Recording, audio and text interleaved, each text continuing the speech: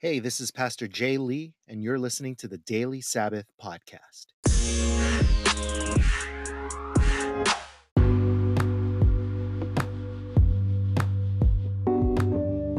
Hey guys, before we get to today's devotional, just wanted to take a second to recognize one of our listeners who has very graciously and generously bought me 20 coffees to support the podcast.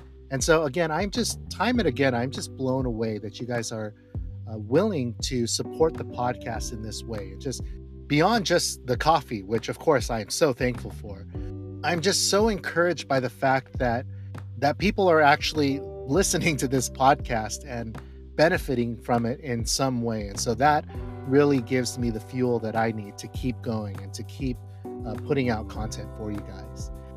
Today, I decided to just go with one of the classics, iced caramel macchiato, upside down, so the caramel's on the bottom, regular milk, because I wanted to get that full fat flavor today. It still hits the spot. I am enjoying it immensely. Now, this person has chosen to remain anonymous, and so I will call you Coffee Angel. I don't know if you're the same as my previous Coffee Angel or just another Coffee Angel, but again, I thank you so much for your generosity, and I am just so thankful that you would support the podcast in this way. And so with that being said, let's get to today's scripture reading. The King Saul series, part 2. 1 Samuel chapter 9, verse 2. Kish had a son named Saul, as handsome a young man as could be found anywhere in Israel, and he was a head taller than anyone else. Chapter 16, verse 7. The Lord does not look at the things people look at. People look at the outward appearance, but the Lord looks at the heart.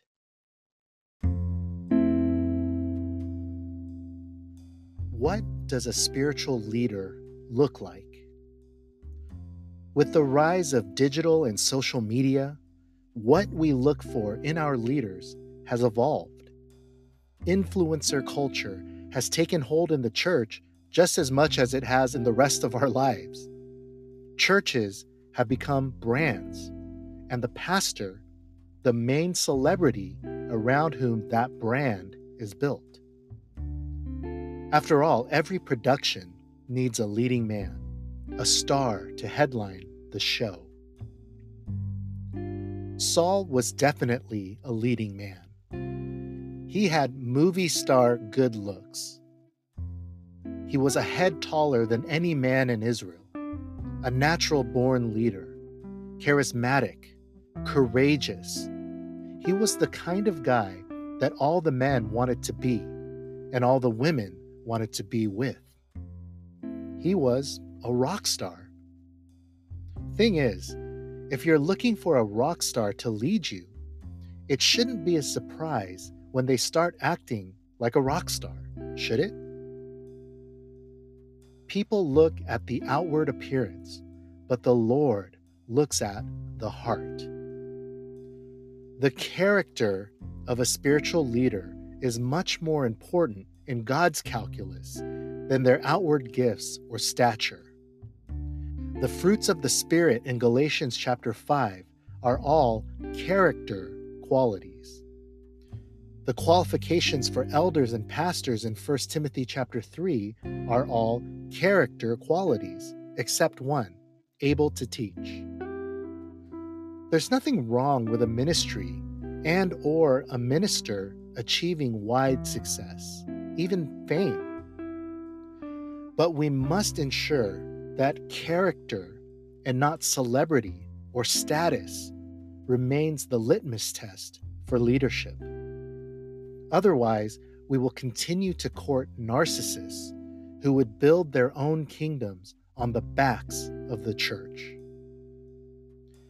And so your reflection for today is this: what are the qualities you are looking for in a spiritual leader or a church? In what ways have you emphasized or neglected the qualities of character and the heart, which is what Jesus values most?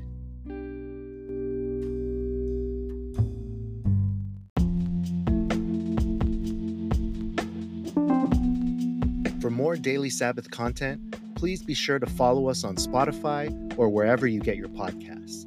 And you can also follow us on our Instagram account, Daily Sabbath.